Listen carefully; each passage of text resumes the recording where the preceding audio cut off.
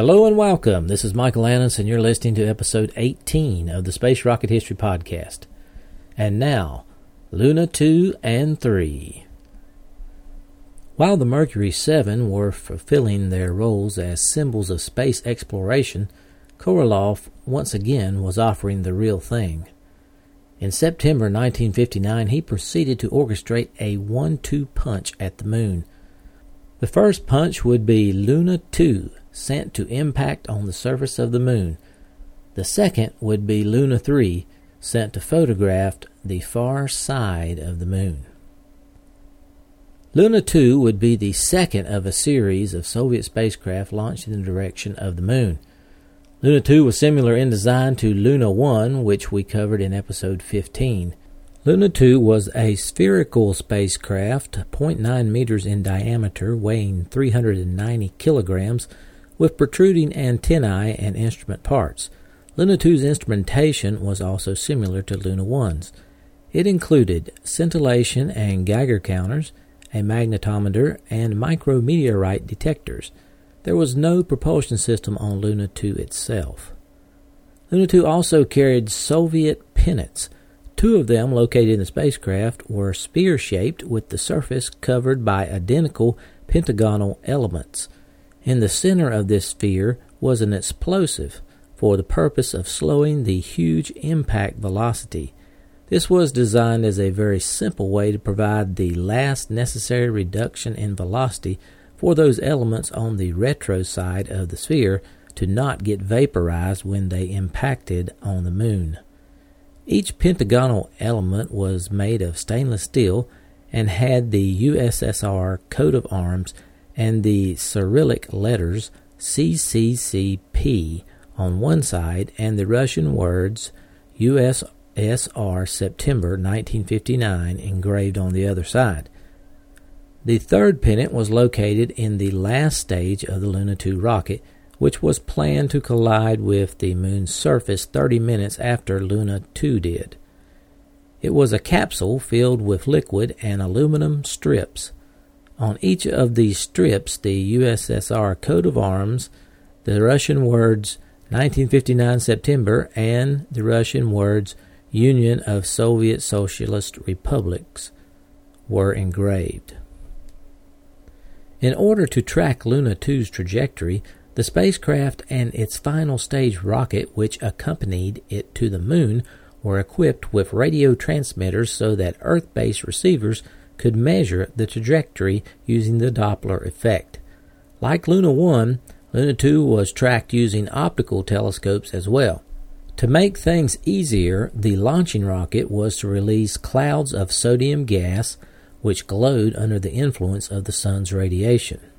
Luna 2's sodium discharge would be achieved by exploding a thermite charge which had been mixed with sodium metal. This was planned to occur at a distance of 113,000 kilometers from the Earth. The launch vehicle for Luna 2 was a modified R-7 Vostok 8K-72. The Vostok had 3 stages. The first stage and the second stage were the standard R-7, which we covered in episode 9. A 5.1 meter long by 2.4 meter diameter third stage was added to the top of the R-7. The third stage weighed 1,472 kilograms and was capable of delivering 54.5 kilonewtons or 12,252 pounds of thrust. This was the stage that accompanied Luna 2 to the moon. Launch was scheduled for September 9th, but the Block 1 core stage was shut down after it failed to reach full thrust at ignition. The booster was removed from the pad and replaced by a different vehicle, delaying the flight by 3 days. Luna 2, like Luna 1, took a direct path to the moon with a journey time of around 36 hours. This was dictated by the fact that the Earth-Moon gravitational system forced it to follow a curved trajectory, and launch had to occur from the side of the Earth opposite the moon. Its journey time had to be therefore 12, 36, or 60 hours in order to ensure that the moon was above the horizon in the Soviet Union. After a successful launch and attainment of escape velocity on September 12, 1959, Luna 2 separated from its third stage, which traveled along with it towards the moon. On September 13th, the spacecraft released its sodium gas cloud. The cloud expanded at a rate of 1 kilometer per second, attaining a diameter of 400 kilometers before it became too faint to observe. Photographic observation of the artificial comet combined with radio methods made it possible to determine to a high degree of accuracy the bearings of the rocket and to elaborate the further flight plan to the moon. On September 14th, after 33.5 hours of flight, radio signals from Luna 2 abruptly ceased, indicating it had impacted on the moon. Luna 2 hit the moon about 800 kilometers from the center of the visible disk, east of Mare Serenitatis near the Aristides, Archimedes, and Autolycus craters. On impact, it scattered its Soviet emblems and ribbons across the lunar surface. About 30 minutes later, the final stage of Luna 3's launching rocket made its own crater on the moon. Luna 2 made several noteworthy accomplishments.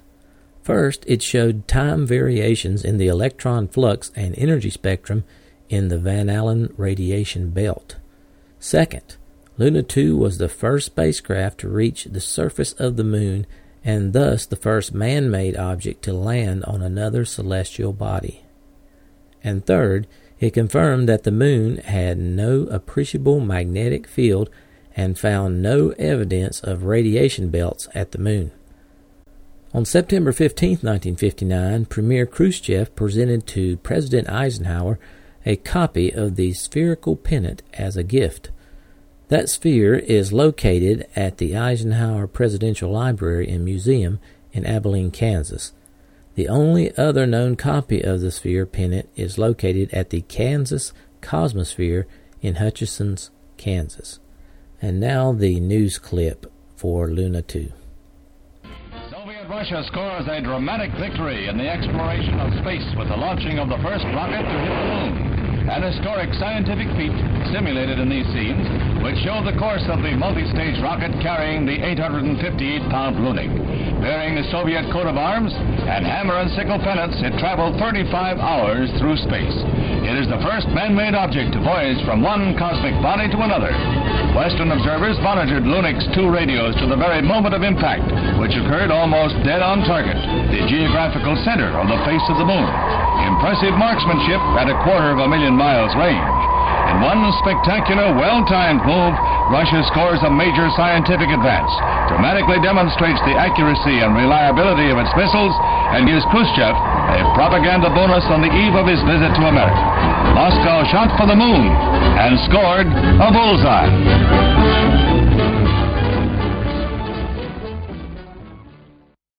Korolev now prepared to undertake the most demanding mission yet. He would attempt to photograph the far side of the moon. Luna 3 required a spacecraft with advanced capabilities. It would have to follow a trajectory of high accuracy. Luna 1's near miss wouldn't work. It would have to orient itself while behind the moon, finding it with a sensor and pointing its camera in the proper direction. Luna 3 then would have to operate an automated photo lab that would develop the film by washing it in chemicals, a refinement with obvious value for military reconnaissance. In response to a radioed command from a ground station, the craft then would turn on a TV camera, scan the developed photo, and transmit their images back to Earth. Luna 3 was a cylindrically shaped canister with hemispherical ends and a wide flange near the top end.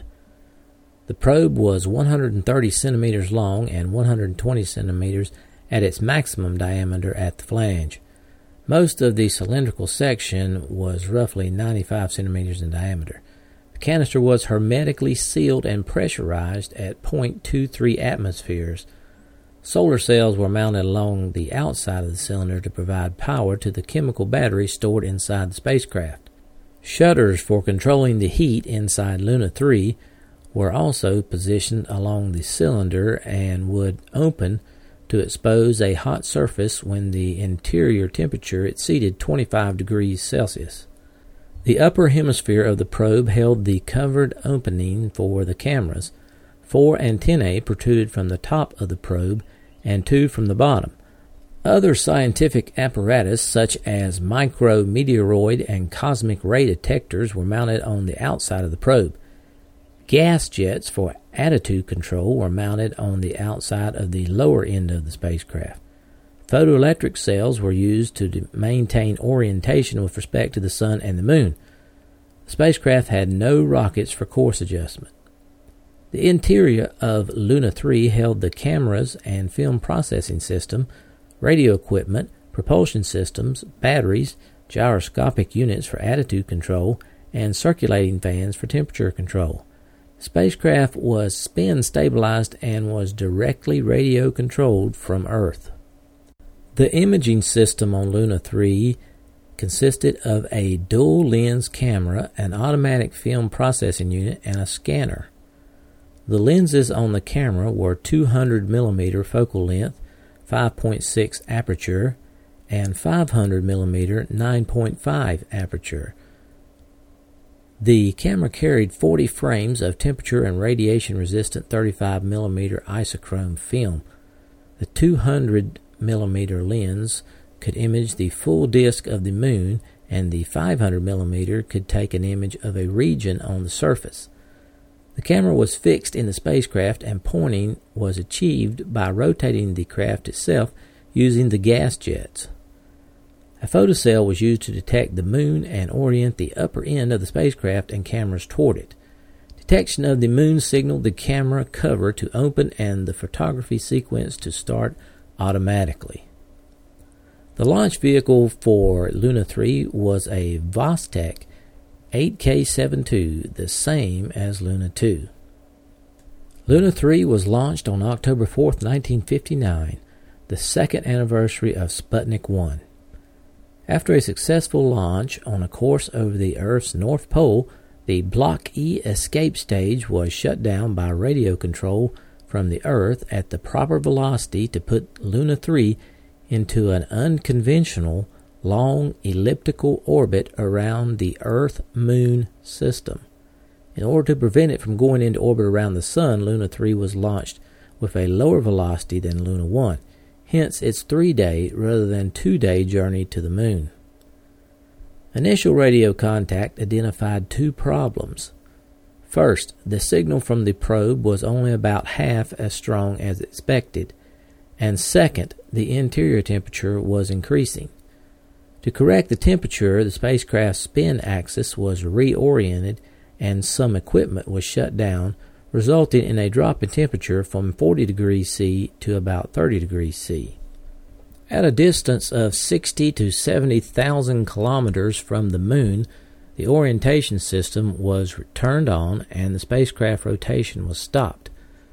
The lower end of the station was oriented towards the Sun, which was shining on the far side of the Moon. As the probe passed over the Moon's south polar region, its sensors picked up the Sun. The spacecraft then turned its bottom in that direction. It remained locked on the Sun as the Moon moved into view of another set of sensors located on Luna 3's top. Responding to them, the craft now turned to face the Moon, locking on and shutting off its sun sensors. Detection of the Moon signaled the camera cover to open and the photography sequence to start automatically. The images alternated between both 200 mm and 500 mm lenses during the sequence. After photography was complete, the film was moved to an onboard processor where it was developed, fixed, and dried. The film itself was specially formulated so that it could be processed in a high-temperature environment, and so the temperature itself was not important. After the film was dried, it passed in front of a television scanning system for images to be converted to a form in which could be transmitted by radio. At all times, the film was shielded from radiation in order to prevent it from being fogged. The camera took 29 pictures over the 40 minutes on October 7, 1959. The distance ranged from 63,500 kilometers to 66,700 kilometers above the surface of the Moon, which covered 70% of the far side. Now soaring high over the moon's north pole, the craft began a return to Earth along a carefully planned orbit that would keep it in view of its tracking stations at all times. Its transmitter lacked the power to send a clear signal at lunar distances. It would do this only when close to the Earth. The first attempt to transmit the photographs was on October 8th, but it was not successful due to the low signal strength. On the fifth attempt, as Luna 3 got closer to the Earth, 2 noisy photographs were received. Eventually, a total of 17 resolvable photographs were transmitted by October 18th. After its mission was finished, Luna 3 continued to orbit the Earth-Moon system under the combined gravitational influences of both bodies until March 29, 1960. On that day, its trajectory actually took it into the Earth's atmosphere at high speed, where it burned up as a result of friction with the air. Luna 3's photographs did not provide a definitive photo atlas of the far side of the moon, but they were quite adequate for the first good map that noted principal craters and other features so they could receive names. In this moment of triumph, Soviet scientists picked names with strong international flavor. They honored their own, of course, with such choices as Tsiolkovsky and Lomonosov. But they also selected non-Russian names: Maxwell, Edison, Jules Verne, and Pasteur. And like the great explorers, Magellan and Columbus, Korolev and his people were the first to view this undiscovered world and to see its far side.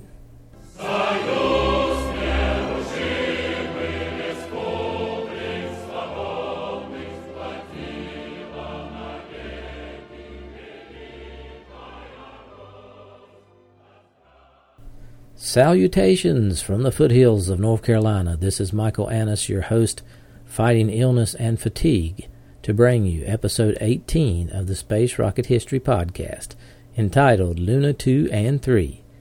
I hope you enjoyed the episode. As always, it was a pleasure bringing it to you. Wow, that was some amazing accomplishments by the Soviets. Korolev's biographer compared Luna 2's extreme accuracy of hitting the moon to the feat of shooting a bird from an airplane while in flight. But to me, Luna 3 was far more impressive. Placing a spacecraft in Earth-Moon orbit, changing its attitude with gas jets, snapping pictures, and transmitting them to Earth was pretty remarkable, coming just 2 years after Sputnik 1. If you'd like more information on episode 18, I've posted some photographs and a video on my website at spacerockethistory.com. Make sure you check that out so you can get a more accurate picture of Luna 2 and 3. It's hard to just describe it verbally. A picture's worth 1,000 words, so check that out if you have the opportunity. I'd like to thank all of you who have contacted me by email, Mike at spacerockethistory.com, or posted on the Facebook page. It's nice to hear from you. Been carrying on several good email conversations. It's good to hear from you guys. All right, if you would like to be notified when the next podcast is posted, you can sign up for the email list on the homepage, or you can sign up for the RSS feed by clicking on the little orange box. Make sure to follow me on Twitter or Facebook for episode updates during the week. My Twitter handle is @SpaceRocketHist. The link is on the homepage, as well as the link to Facebook. It is also on the homepage. I'll try to get episode 19 out next Thursday. I'll give you a little hint about what it's about. This vehicle shared its name with a character on Bonanza. So long for now.